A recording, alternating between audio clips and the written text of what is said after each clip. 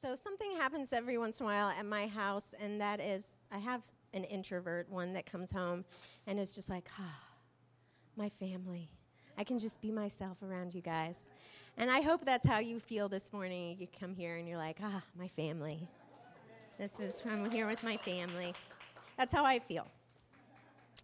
So I'm going to share with you, I'm going to confess this morning, one of my favorite ways to waste time on the internet. You might have your own way. One of my favorite ways is dog-shaming memes on the internet. So if you don't know about this joy, there are these pictures that dog owners share. They take a picture of their dog, and usually with a written card next to their dog explaining what horrible behavior their dog had that day, or just continually has a problem with. And my favorite pictures, there's hundreds if you Google that. There are just hundreds, and I will waste time doing that because they bring me such joy. And my favorite ones are the ones where the dogs can't even make eye contact with their owners. They're just so ashamed. They're like looking away, and it just cracks me up so much. I'm not really sure why I love them so much, but I'm going to show you just a few examples. And I had a hard time picking, so these are Christian dog-shaming ones. So this dog ate a Bible. He had some help. I think I helped. We're sorry, Jesus. They don't look ashamed at all. The next one, the next slide is I ate the baby Jesus out of the nativity. He looks like he's ashamed. It's so sad. And they're great. So, I encourage you, do that. I'm not sure why I enjoy them so much because I'm not really a dog lover. I mean, I love your dogs, but I just don't love them enough that I want to take care of them. So I'm not sure why I love these memes so much. I think part of it is I just kind of, like, I can relate to them, right? There are things in my life that I've made a mess of, that I know I'm guilty of, and that I need forgiveness. And I think we can all relate to that. So during last week's message, Alberto shared the story of the huge mess that David made in his life, in the life of other people, when he decided to take Bathsheba, a woman who he saw bathing, and she was the wife of another man. He decided to take her, slept with her. She became pregnant. And in order to cover up his sin, he devised a plan to get her husband killed, sent him off to war. During that time, you see her husband's, he's honorable, and so he struggles to actually get him killed, but eventually he's killed. And then he takes Bathsheba as his own wife, and he feels like everything's good, right? He covered it all up. And it is shocking, the terrible and destructive decisions made one after another in this attempt to better the situation for himself, completely destroying other people's lives, innocent people in the situation. It's hard to understand how he fell so far from this man that we first met in the beginning when God chooses him as the next king that he wants, because he says he is a man after God's own heart. And so we see this man fall so drastically. He lived a life of great honor. We see even in his relationship with King Saul, where he had every reason to kind of act out, and yet he chooses to do the right thing and chooses to stay close to the Lord and be an honorable man. And then we see these decisions. Such a drastic change. And what is really disturbing is that at this point, David thought he got away with it, and he's like okay with it. He's okay that he covered up the sin, he thinks, and so he thinks he's gotten away with it. Until he gets a visit from Nathan. And Nathan hears from God. God sends Nathan to kind of confront David with his sin. And so he tells him a story and talks about, it just tells a story about a man who has lots and lots of sheep, and one man who has one sheep, and that he loves that sheep. And the man with lots of sheep, he takes that one sheep from the man, And David gets so angry. How could he? That's awful. Why would he do such a thing? And Nathan says, "You're that man." And he says to him in 2 Samuel chapter 12, verse 9, "Why did you despise the word of the Lord by doing what is evil in his eyes?" And David realizes that story was him. He realizes this is sin, and he says, "I have sinned against the Lord." David's behavior, it's horrible. It's shocking. But what we see is a repentance that is beautiful. And it is an example for us of what repentance looks like. We see an example of someone who is confronted by his sin, and instead of blaming other people or excusing his behavior for some reason, he owns his sin and the pain that he has caused other people and pain that he caused himself as well. And he doesn't hide from God, as we often do. Instead, he actually kind of runs to him. He runs to him in his repentance, in his realization of his sin. He confesses his sin, and he talks to God about how much he craves the connection that he used to have with God, this close connection, and he wants that again.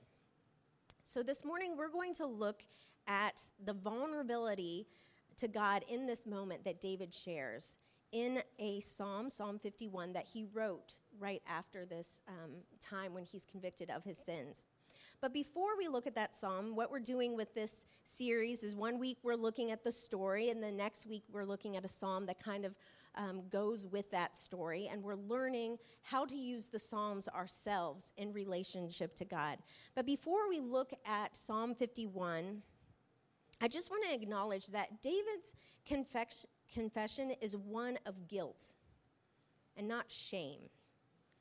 Maybe guilt and shame seem like the same thing, but their differences are extremely important.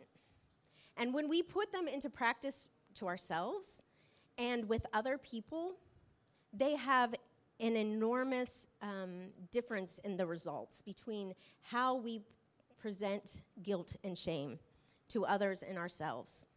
So Dr. Brene Brown, she's a college professor and researcher who has studied the effects of shame and guilt. You've probably heard of her before. She's written several books. She has several TED Talks that a lot of people have seen, like millions and millions of people have seen. And how she distinguishes between shame and guilt is this. She says that guilt is admitting that your behavior is wrong. But shame is that intensely painful feeling that goes beyond just your behavior being wrong, and instead you're wrong. Deeply feeling that you are so wrong, you are so deeply flawed that you are unworthy of acceptance or belonging. And sometimes others can put that shame on us as well. Not just ourselves. How our parents, how our friends, how our teachers, how our churches understand the profound difference between shame and guilt has a huge impact on how we are able to come before God and come before each other in our sins. So words like, "Why were you so stupid? You are so bad, there's something wrong with you. You will never change." Those are words and voices in our heads that can play over and over again. It's the soundtrack of shame. And in Dr. Brown's research, she found that shame is correlated with things like depression and anxiety and addiction and even being violent. But what she found is that guilt is inversely correlated to those behaviors. And what that means is that when we are actually able to say, "I'm guilty of a behavior, I did something wrong, and that's not the way I want to act, that's not who I want to be," then we're actually less likely to suffer from things like depression, anxiety, and addiction. So guilt is actually beneficial to our lives. Shame is very destructive. And there are 3 ways that we kind of react out of shame. when we feel not that just our behavior is wrong, but that we are so wrong. The way we react is we hide from others, right? We hide from community because we don't want anybody to really know us because we think then they'll reject us. Another way we can react out of shame is to try to gain control over other people with power and aggression, right? That's another way to hold people away, right, with your power and to be aggressive. And that's the way, if they really knew me, then they wouldn't let me be close. And so I have to keep people at a distance with power. Or another way is to constantly strive for acceptance and approval. It's never enough. You need it from everyone. Just constantly trying to get acceptance and approval from others.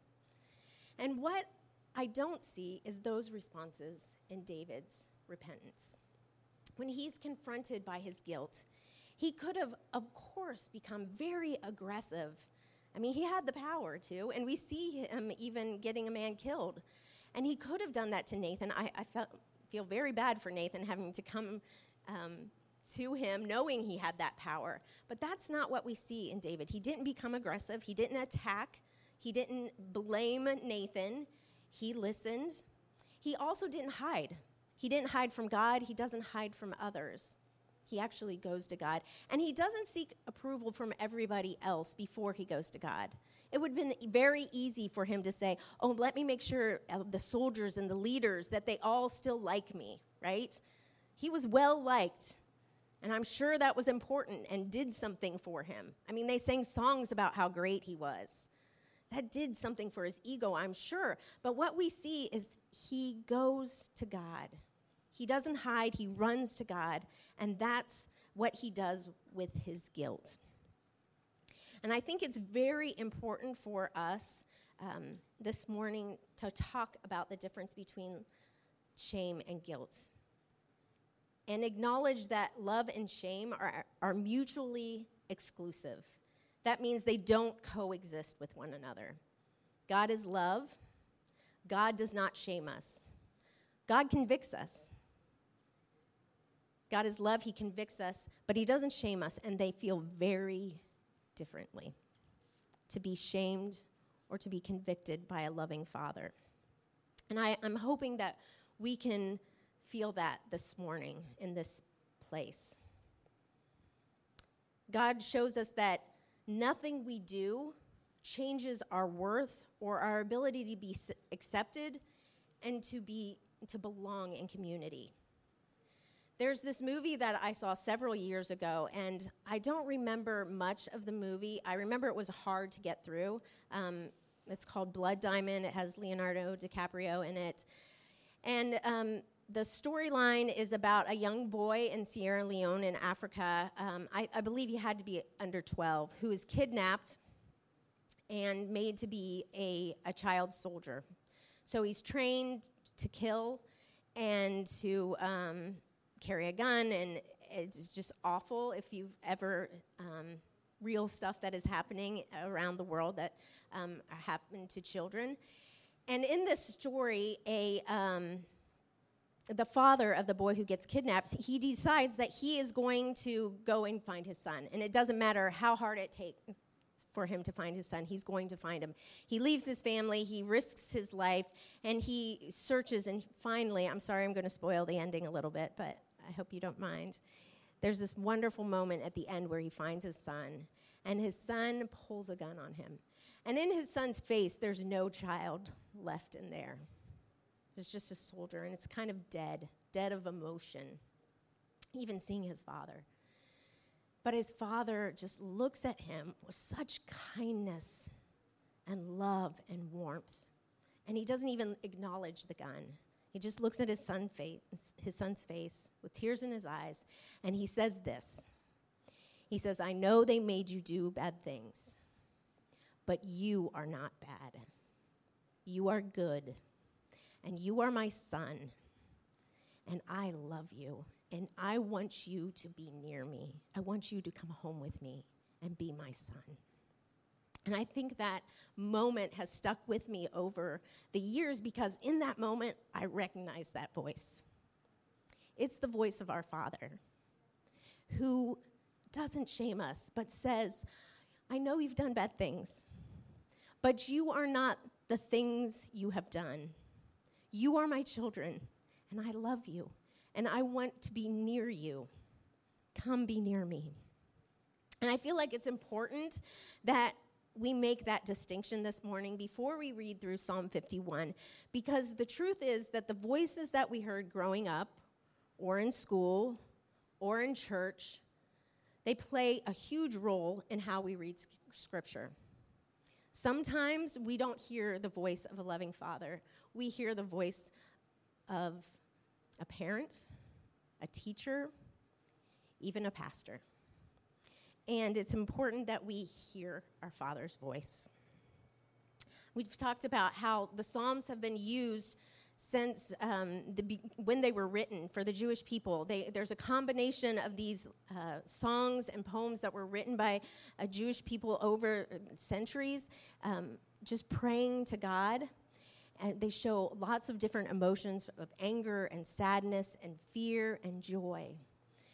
And at a time when the nation of Israel are in exile, away from their home, they decided to put all of these psalms together.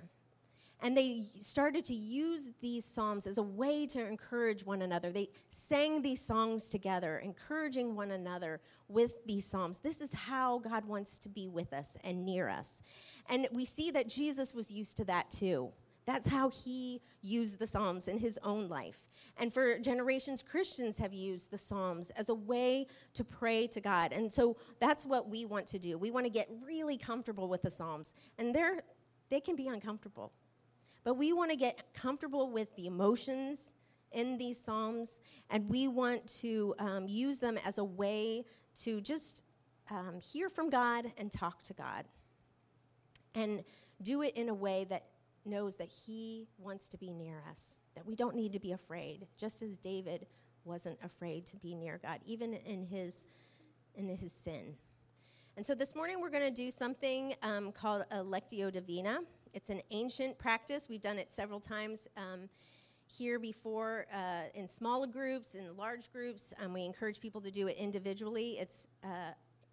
People have been doing it for hundreds of years. I think St. Benedict was the first one to kind of teach people how to do this practice. Usually what happens is you read through a passage 3 times, leaving space of silence to contemplate what you're hearing from God. And so we're going to do that this morning. Before I read through Psalm 51, Larry, if you want to pass out those passages. So Larry, it's a long passage. So Larry's going to give you a copy that one side is English, one side is Spanish. One line that I just want to clarify a little bit is the line, cleanse me with hyssop. So hyssop was a plant that was used during the Old Testament times for the Jewish people. It's a plant, we're not quite sure what type of plant it is, but it was a plant that was just common. And at that time, people suspect some different types of plants, but a common type of plant that was used as a way to put water on people who were ceremonially becoming clean to approach God. At the altar or to make a sacrifice, they used hyssop to become clean, to be near God. And so that just helps you with the imagery that David is trying to bring to us in this passage. So what I want us to do is just kind of take a deep breath. Breathe it out. Try to clear your mind and be present in these words this morning. I'm going to read through it, and just this first time that we read through this passage, I just want you to be aware of words and phrases that jump out to you. Words and phrases that jump out to you, maybe underline those or just keep them, remember those words and phrases that jump out to you that have special meaning for you this morning. Let's read Psalm 51, a psalm of David, when the prophet Nathan came to him after David had committed adultery with Bathsheba. Have mercy on me, O God, according to your unfailing love, according to your great compassion. Blot out my transgressions. Wash away all my iniquity and cleanse me from my sin. For I know my transgressions, and my sin is always before me. Against you, you alone have I sinned, and done what is evil in your sight. So you are right in your verdict and justified when you judge. Surely I was sinful at birth, sinful from the time my mother conceived me, yet you desired faithfulness even in the womb. You taught me wisdom in that secret place. Cleanse me with hyssop, and I will be clean.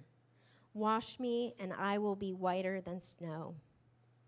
Let me hear joy and gladness.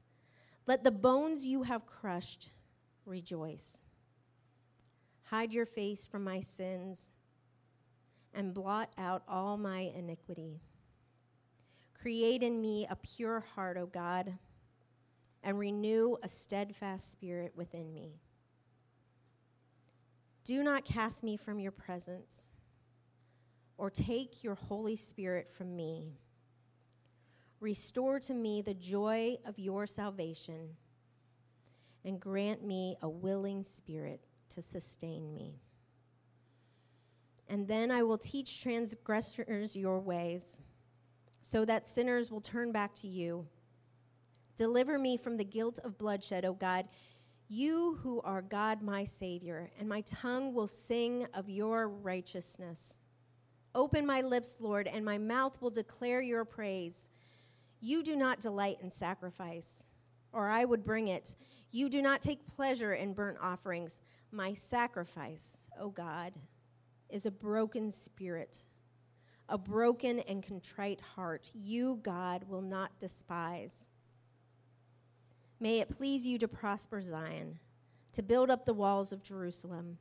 And then you will delight in the sacrifices of the righteous and burnt offerings offered whole. Then bulls will be offered on your altar. I'm going to give you just a moment of silence to just kind of review those words and phrases that come to mind.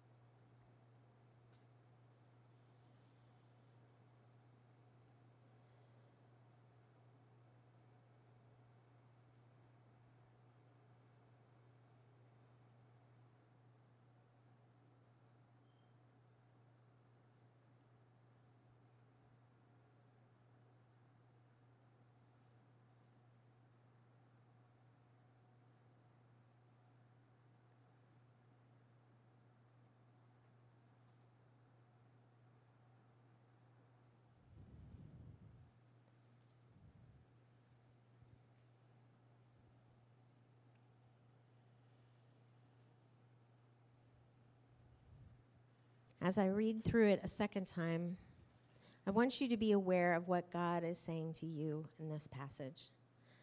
Not just what it means for all of us, but what does it mean for you today? Have mercy on me, O God, according to your unfailing love, according to your great compassion.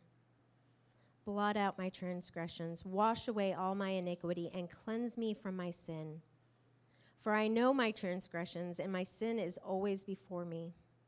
Against you, you alone have I sinned, and done what is evil in your sight.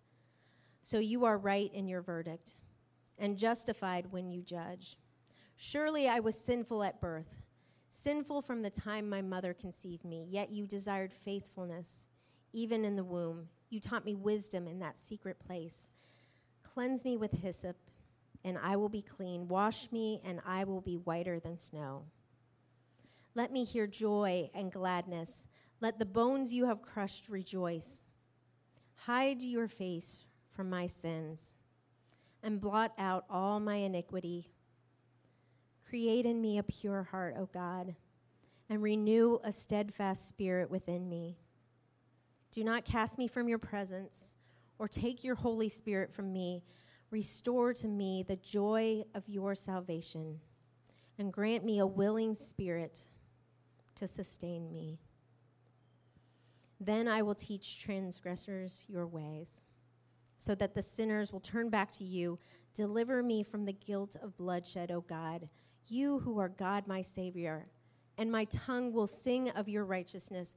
Open my lips, Lord, and my mouth will declare your praise. Do not delight in sacrifice. You do not delight in sacrifice, or I would bring it. You do not take pleasure in burnt offerings. My sacrifice, O God, is a broken spirit, a broken and contrite heart. You, God, will not despise. May it please you to prosper Zion, to build up the walls of Jerusalem, and then you will delight in the sacrifices of the righteous and burnt offerings offered whole. Then bulls will be offered on your altar. It's a moment of silence to hear what God is saying to you. Talk to God about that.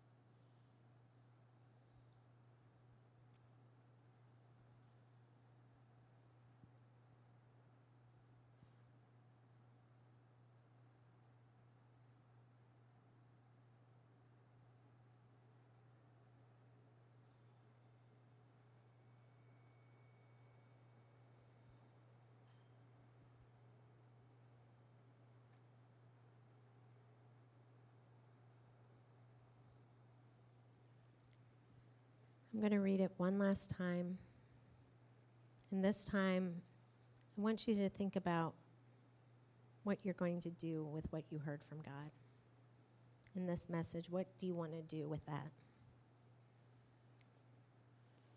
Have mercy on me, O God, according to your unfailing love, according to your great compassion. Blot out all my transgressions. Wash away all my iniquity and cleanse me from my sin. For I know my transgressions, and my sin is always before me. Against you, you alone have I sinned, and done what is evil in your sight. So you are right in your verdict, and justified when you judge. Surely I was sinful at birth, sinful from the time my mother conceived me. Yet you desired faithfulness, even in the womb. You taught me wisdom in that secret place. Cleanse me with hyssop, and I will be clean. Wash me, and I will be whiter than snow. Let me hear joy and gladness.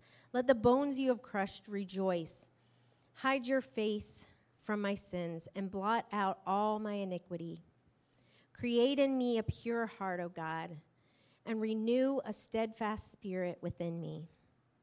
Do not cast me from your presence or take your Holy Spirit from me, but restore to me the joy of your salvation and grant me a willing spirit to sustain me.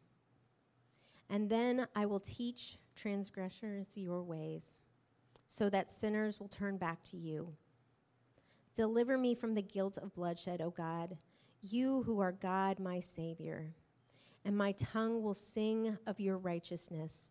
Open my lips, Lord, and my mouth will declare your praise. You do not delight in sacrifice, or I would bring it. You do not take pleasure in burnt offerings. My sacrifice, O God, is a broken spirit, a broken and contrite heart. You, God, will not despise. May it please you to prosper Zion, to build up the walls of Jerusalem, and then you will delight in the sacrifices of the righteous, in burnt offerings offered whole, and then bulls will be offered on your altar. What are you going to do with what you heard this morning?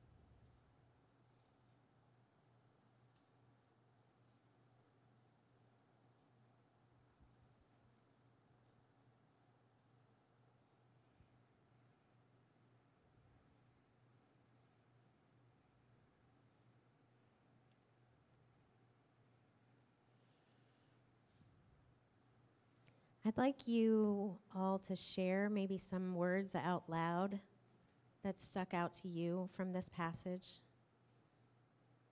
What are some words? Just shout them out. In English or Spanish, what words stuck out to you? Mercy? Broken and contrite heart.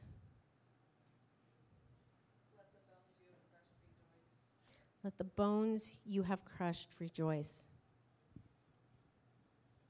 The word whole stuck out to me.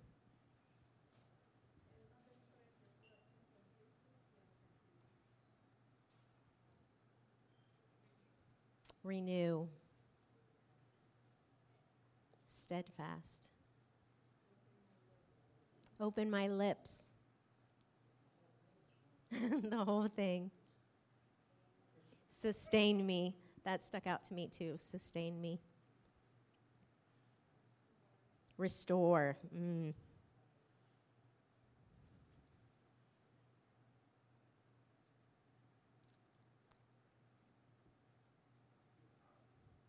I'm sorry? Pure heart. Pure heart. Thanks for sharing, guys. So I have heard that many people who go through AA come out of their experience with AA looking for a church community to be a part of that would feel a little bit like their AA experience. And for them, AA was a place where everybody could share their brokenness.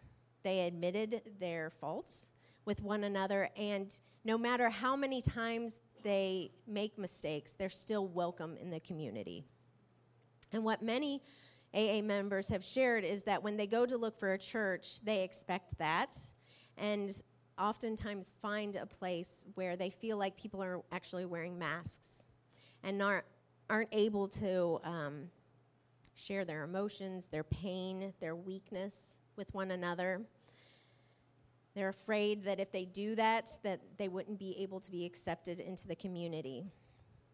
But that isn't what the church was supposed to be, and it's not what the church started as. When we look through the New Testament in the beginning of the church, in Acts, we see a church where people were constantly talking about their brokenness and their weakness and confessing with one another and praying for one another. And in the letters that leaders like Paul and Peter and James write, they're encouraging people to share with one another their brokenness. James, in his letter, he writes, James 5:16, he says, "Therefore confess your sins to each other and pray for each other." Confess your sins to each other and pray for each other.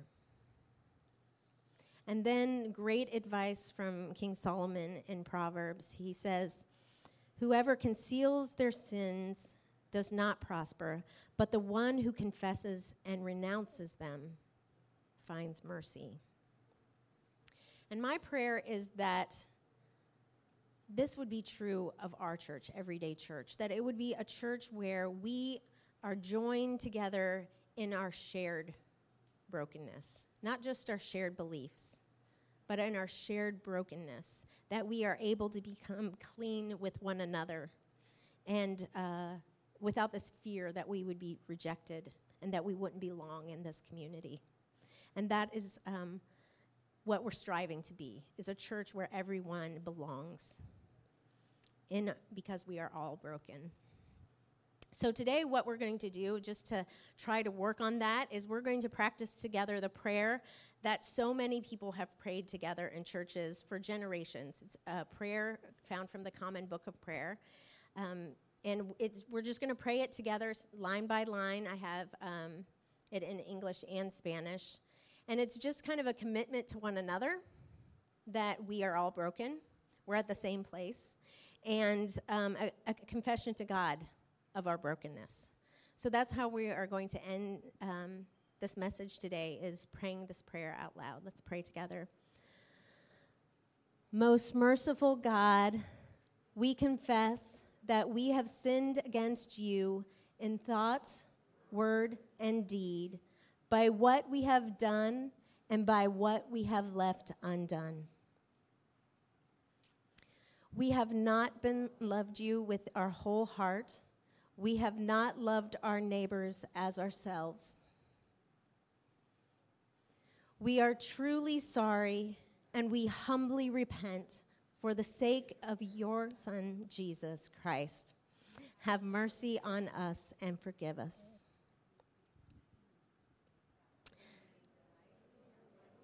And walk in your ways to the glory of your name. Amen. Thank you, guys.